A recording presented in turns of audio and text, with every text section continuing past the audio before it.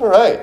If you guys have a Bible with you, please open it to Acts chapter 1. We're continuing our series in Acts that we started last week, and we will be here for a little while, like a minute.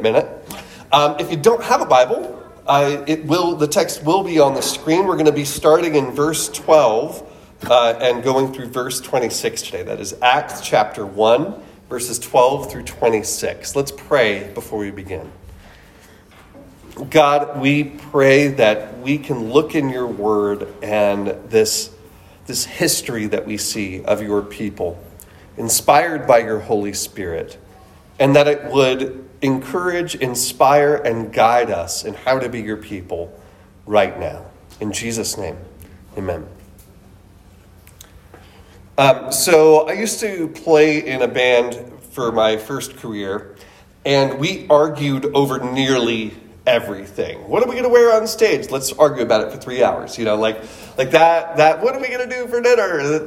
These were important things that we had to make sure we fought out. And I remember there was one time when we would work on an album, it was like everything was knocked down, drag out. We were very hard-headed young men. And there was one time I actually didn't care about this particular one, but I even forget what it is. It was either does a certain song go on the record, or should the album cover be yellow or blue? It was something important like that, right? It was worth dying for.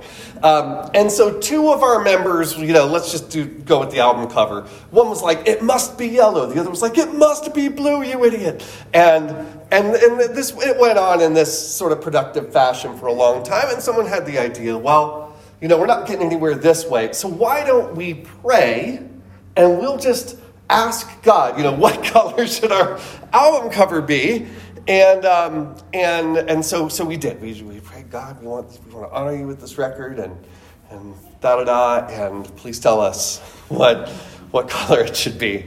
And so we sat in silence for a while. We had time on our hands. This was on tour. And then we wrap up prayer, and I was like, okay, guys, well, did anybody hear from God? Like, what color should the album cover be?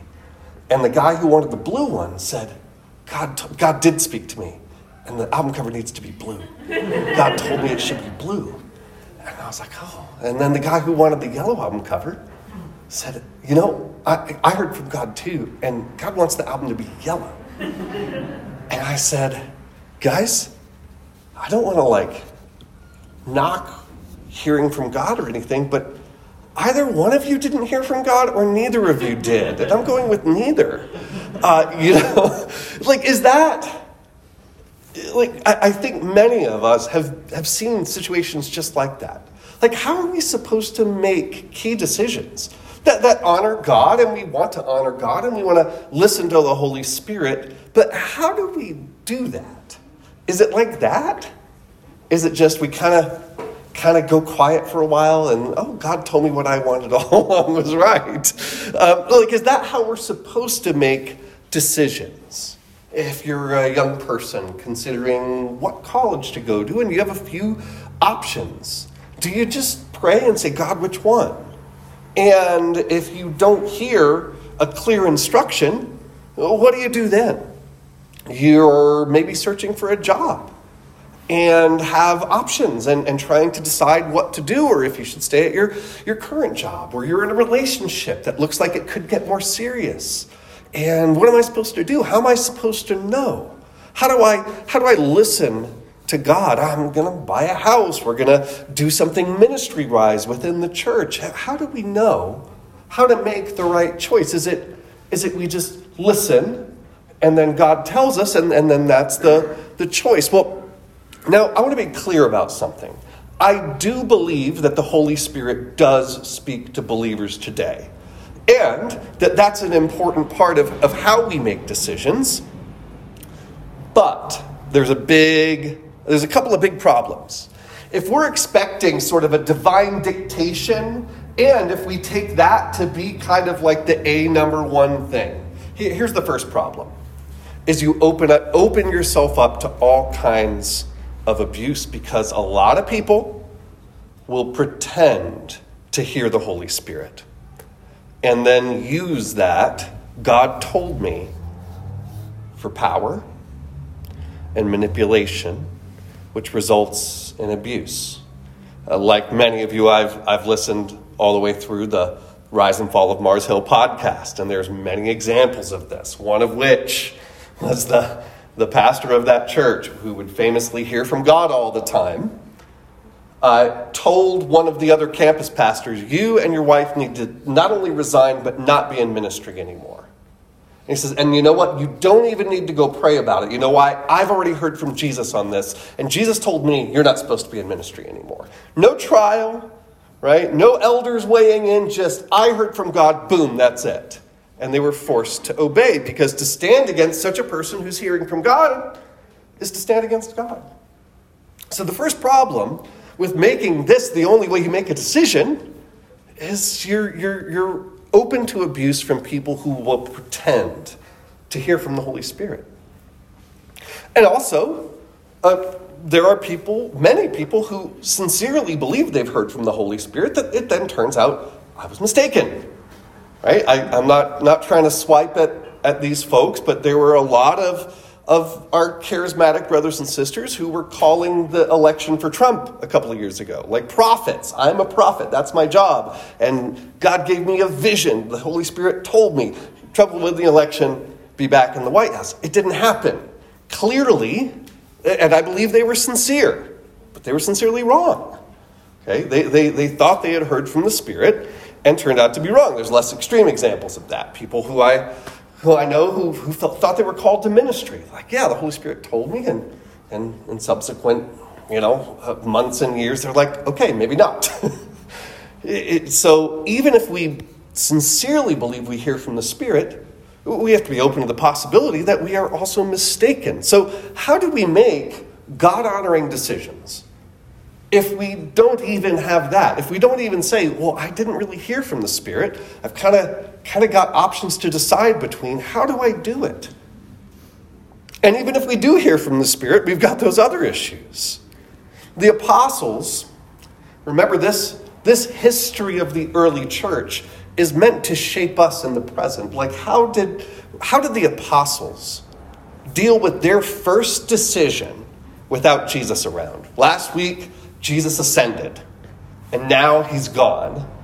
Yes, there's our awesome graphic. What do we do now? How do we do this? We've got a decision to make. Jesus isn't here to tell us. We've got to decide ourselves. What did they have to decide? Well, they had to replace Judas. You see, there were 12 apostles. The 12, there was apostles besides them, but you had the 12, and that was an intentional number. You know why? They were to be the new people of God, like the 12 tribes of Israel. Currently, they had 11. Not a very powerful symbol. We are the 11, and so they have to decide who's going to replace Judas, and they don't have Jesus around to appoint anybody. What do they do? How do they make this uncertain decision? Well, look with me at verses 12 through 14. They get off to a good start. It says, then they returned to Jerusalem from the mount called Olivet, which is near Jerusalem, a Sabbath day's journey away. And when they had entered, they went up to the upper room where they were staying. Peter and John and James and Andrew, Philip and Thomas, Bartholomew and Matthew, James the son of Alphaeus, and Simon the Zealot, and Judas the son of James. All these, with one accord, were devoting themselves to prayer, together with the women and Mary, the mother of Jesus, and his brothers. So the core disciples, what were they doing? The language there for devoting themselves to prayer, this is not they spent an afternoon at it. This means for a season, for how, it doesn't say how long, but days and days, they were devoted to prayer. Like the upper room even shows us this. Most houses in ancient Palestine and Jerusalem did not have second stories. But the most of the houses that did would have been a rabbi's house, and the upper room was a room on the roof that was dedicated to prayer and study. So what do we see them do as they're faced with this decision? They're devoted to prayer. I believe that this is the first real key. If we're to make God-honoring decisions without divine dictation, the first thing we need to do is make uncertain decisions shaped by prayer. We need to make uncertain decisions shaped by prayer. Now, I use that word intentionally. I didn't say pray about it. You should pray about it. But it's more important that we are a community and that you are a person shaped by prayer. Because there's a difference between like, hey, I never pray. Then I'm going to ask God, hey, decide this for me or show me the way. The more important thing is that we are regularly praying so that we are transformed by prayer, that we're shaped more into who God wants us to be. As C.S. Lewis once said, prayer doesn't change God, prayer changes us.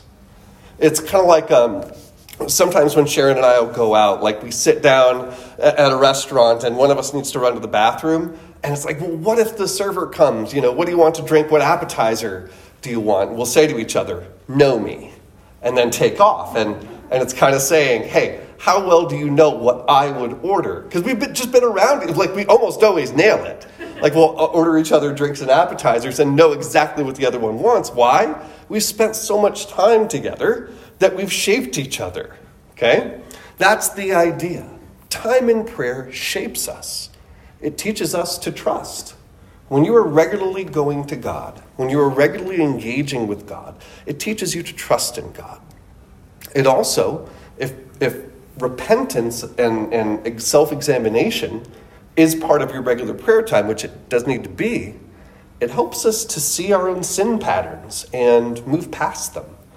You want to make a decision that's in step with God's will? We need to move past our sin patterns, do we not?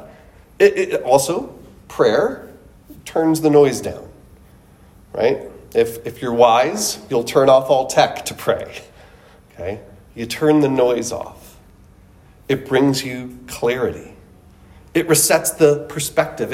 It opens our hearts. If God is going to speak to us or move us in a certain direction, the place it's going to happen is in prayer. But even if we don't get a certain answer from God in prayer, prayer is going to shape us into people who are better able to make a God-honoring decision. But there are also things that you don't need to pray about. There are certain things that, like decisions to make that, like, you don't need to go to prayer on them. They are what are called no-brainers, right? It's like someone comes and says, hey, I'm trying to decide. I'm just torn in soul. Should I be part of a church community or like a Sunday morning bowling league? Because, I go to a Sunday morning bowling league. They play some, like, CCM music over the speakers. It's kind of like church, I guess. Right? And it's like, I just haven't heard from God on this. It's like no, I could save you the trouble. No, you need to be part of a church community. Not mine, but somewhere. Right? I think I should be faithful to my spouse, but God hasn't spoken to me on this. It's like, no, don't wait for God to speak to you. Stay faithful to your spouse. I think I need to be generous with my resources and not like be greedy and hoarding it all to myself, but I have not felt the release of the Spirit yet.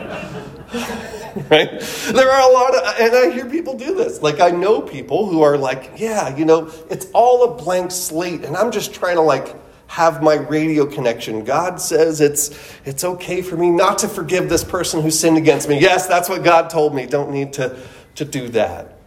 But we see next that in making this decision, they work through the no-brainers by looking at the Word of God. Look with me at verses 15 and following. It says, in those days, Peter stood up among the brothers, the company of persons was in all about 120, and said, brothers, the scripture had to be fulfilled, which the Holy Spirit spoke beforehand by the mouth of David concerning Judas. So he's like, hey, we do need to listen to the Holy Spirit. Guess what? The entire scripture is the voice of the Holy Spirit. And he talked about the scripture being fulfilled. Now, I want you to remember that word fulfilled. It's key.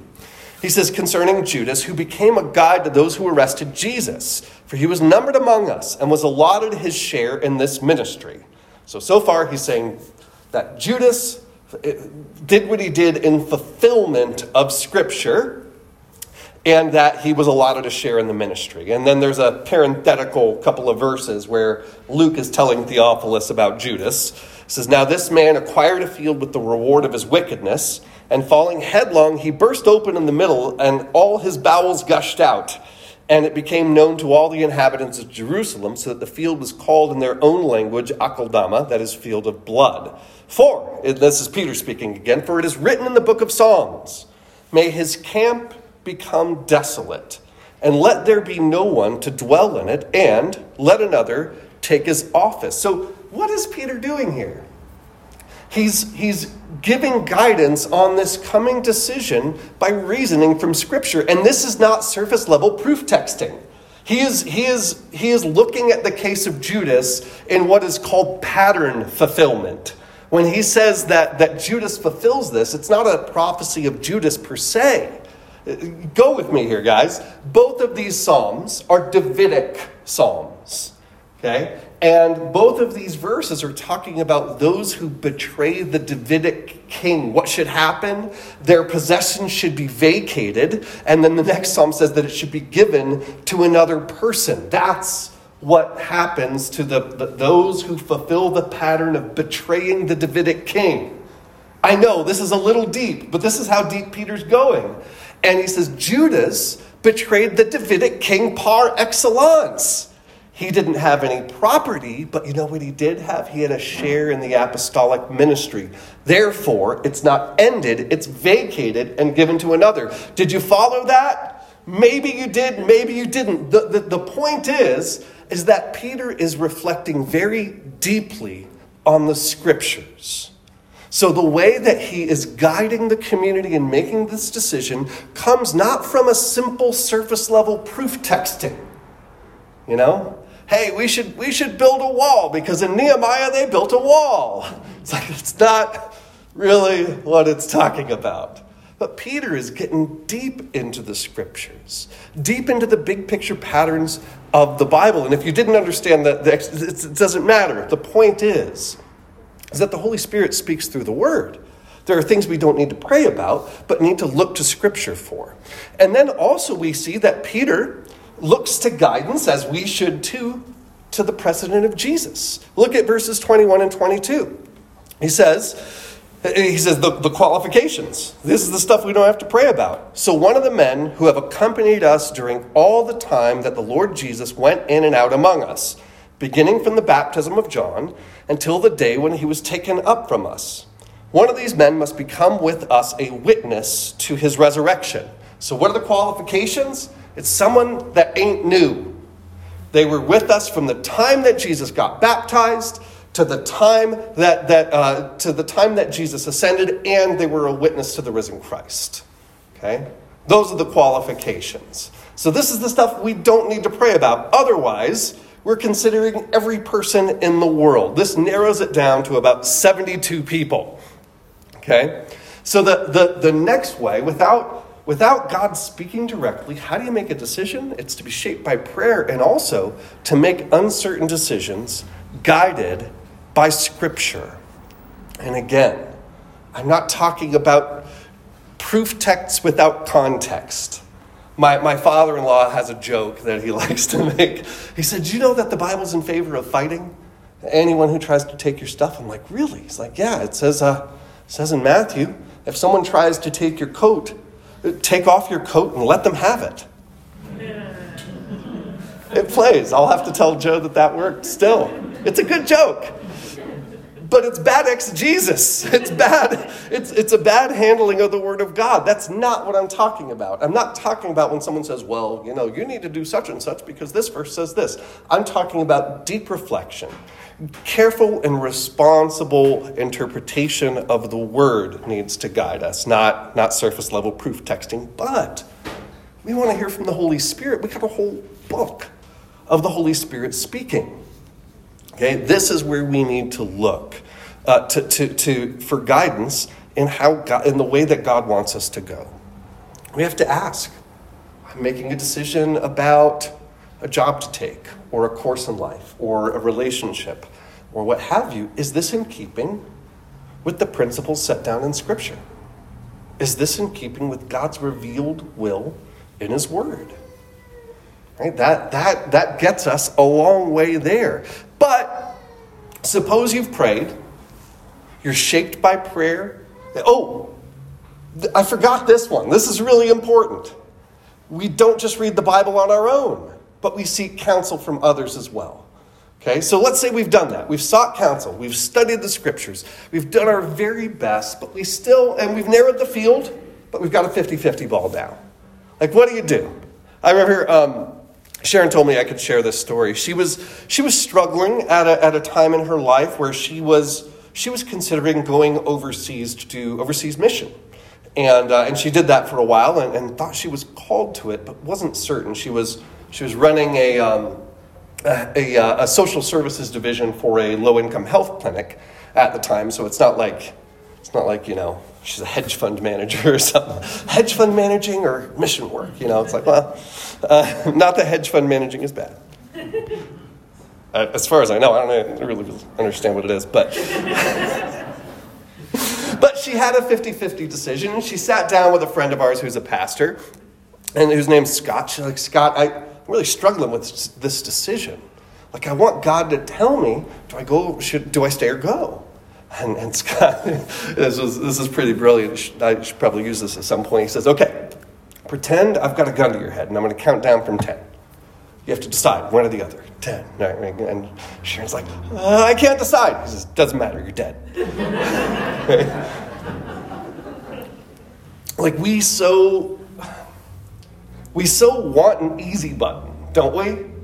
Like, we have this difficult decision, and we're like, God, just take this decision out of my hands. It's unconscionable to us that you or me could make an actual decision, have the responsibility given to us by God to make an actual decision that impacts your church, that impacts your business, that impacts your family, that impacts your life. So how do they make a final decision? Let's see if God intervenes and gives them it should be this dude, right? All right. So first of all, they do a good job narrowing it from 72 to 2. Look at verse 23 with me. It says they put forward 2, Joseph called Barsabbas, who was also called Justus, and Matthias. Okay, so that's pretty good work. He went from 72 potential candidates to 2, but now they've got a 50-50 ball. They prayed and said, "You, Lord, who know the hearts of all, show which one of these 2 you have chosen." So they're doing their best to rely on the sovereignty of God. They believe that God is able to he knows the hearts of both of these, and he wants one of them. Please show us. And look at verse 25. It says, to take the place in this ministry and apostleship from which Judas turned aside to go to his own place. And what do? They cast lots for them. Now this seems like a give up. They're like, let's just flip a coin. It is kind of what they're doing, but you have to understand that in the ancient world, in both the Jewish world and the Roman world, they did this. When they couldn't get any further with a decision, what they would do is they would write the options on stones, put them in a jar, shake them, dump one out. First one that hits the ground is the choice. Literally, this is how Rome doled out governorships. It'd be like, okay, we've got Judea, we've got Cisalpine Gaul, Transalpine Gaul. All right, Paulus, you get Cisalpine Gaul. Like, that's how they did it, right? When all other things are equal, they went with lots. Now, they were going with lots in the hope that, like, God would make the right lot fall out. Okay, this is a way they're trying to depend on sovereignty, and also they're using the best tools they've got.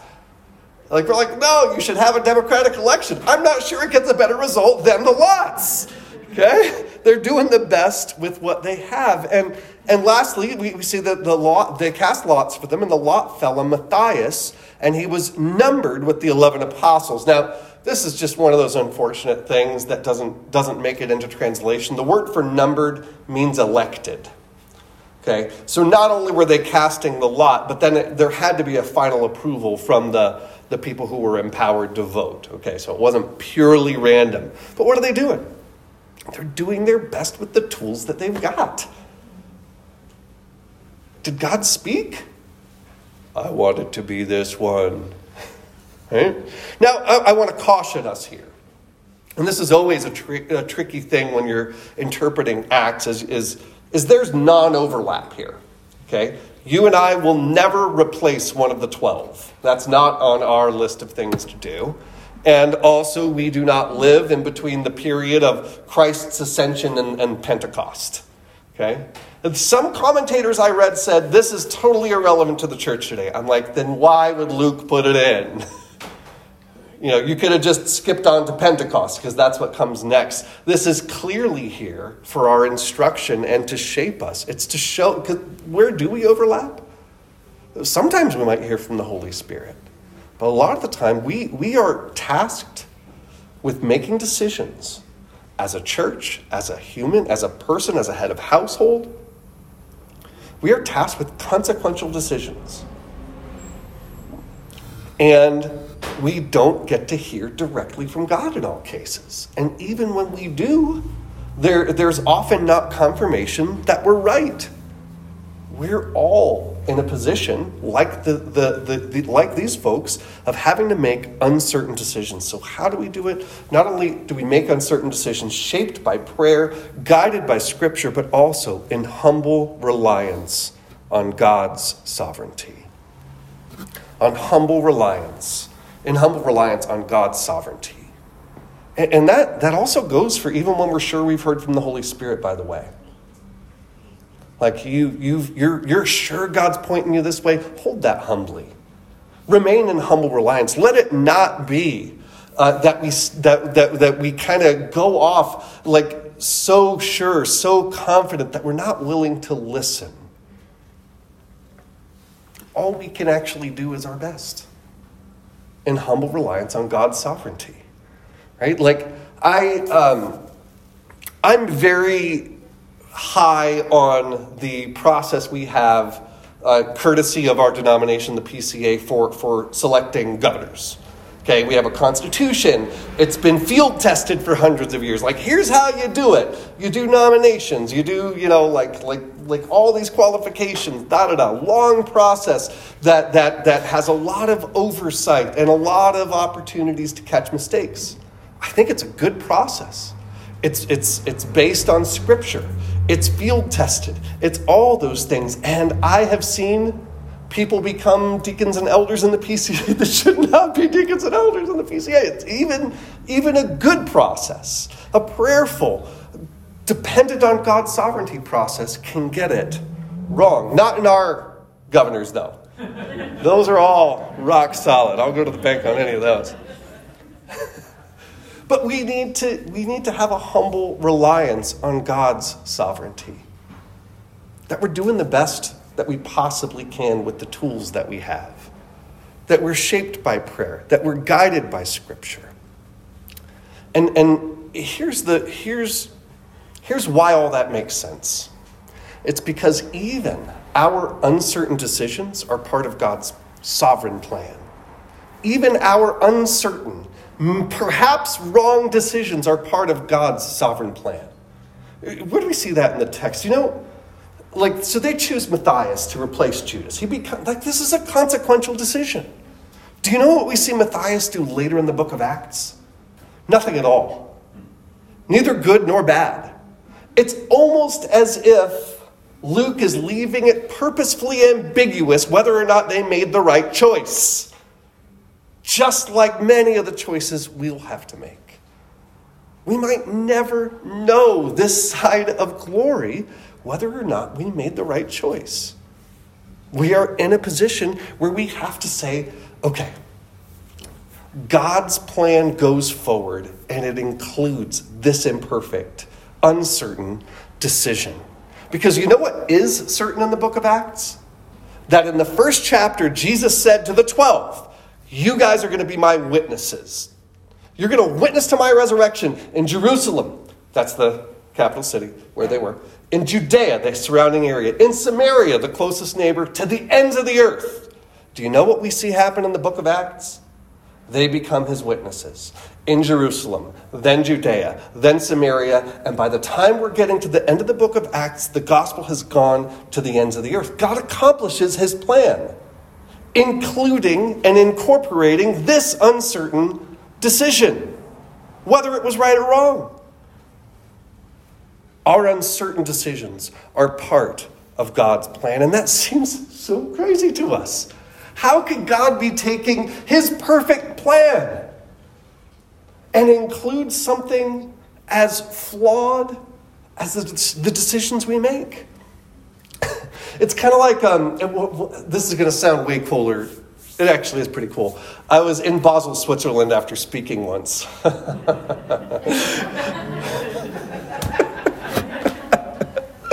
Right? Oh, gosh. It's true, but I'm not that cool. It was cool, but I shouldn't have been doing it. Anyway, I was in Basel, Switzerland. I had a little time, and it's like, what do I go do? And they said, well, go to the Jean Tinguely Museum. I'd never heard of Jean Tinguely, but he was apparently a pioneer of what's called kinetic sculpture. So he would make sculptures that moved. But what he would do, it was really interesting.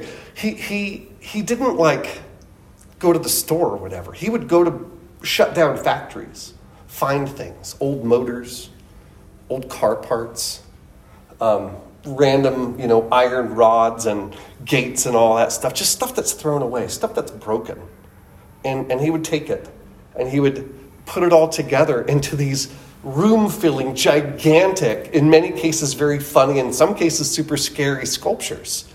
And I remember going around the museum and he had taken all these car parts, and he was a big Formula One race fan, and you'd walk into the room and this pile of junk jumps up off the ground and starts spinning like it's a race car tracky thing, right? All this from junk. He takes all these imperfect things and includes it in his vision. Then there was there was apparently a fire at a barn out by his house, and he went and he got old rusted doors and burnt wood and cow skulls because cows had died. This is terrifying. But you walk in and a cow skull jumps up off the ground and it has these rusted truck door wings and it's spinning around. It's oh, this is terrifying. But it's awesome that he took these imperfect things and used it as part of his vision. It's the same idea as that, yes, we make uncertain, potentially flawed or mistaken decisions. And God will use it as part of his plan. Now that's, first of all, an encouragement for us to make responsible decisions, right? Shaped by prayer, guided by Scripture, in humble reliance on God's sovereignty and power. But it's also a comfort. It's a relief that even if I make the wrong choice, God will still accomplish his plan of redemption for me. He's still going to accomplish his plan, whatever he has for our church, for your family, and for the world, including our imperfect and uncertain decisions. Please pray with me. God, we thank you that we can rest. We can rest in your sovereign plan, that you don't need us to be perfect. You don't need us to make perfect choices. That though we want to honor you with our choices, that though we want to be faithful in our choices, even when we fail, you will still accomplish your plan of rescue. We thank you and praise you for this, and pray that you would empower us as people, as members of a church community, as members of families, as people with responsibilities to dispense. That we will remember and be comforted by and encouraged that even our uncertain decisions are used in your perfect plan. In Jesus' name, amen.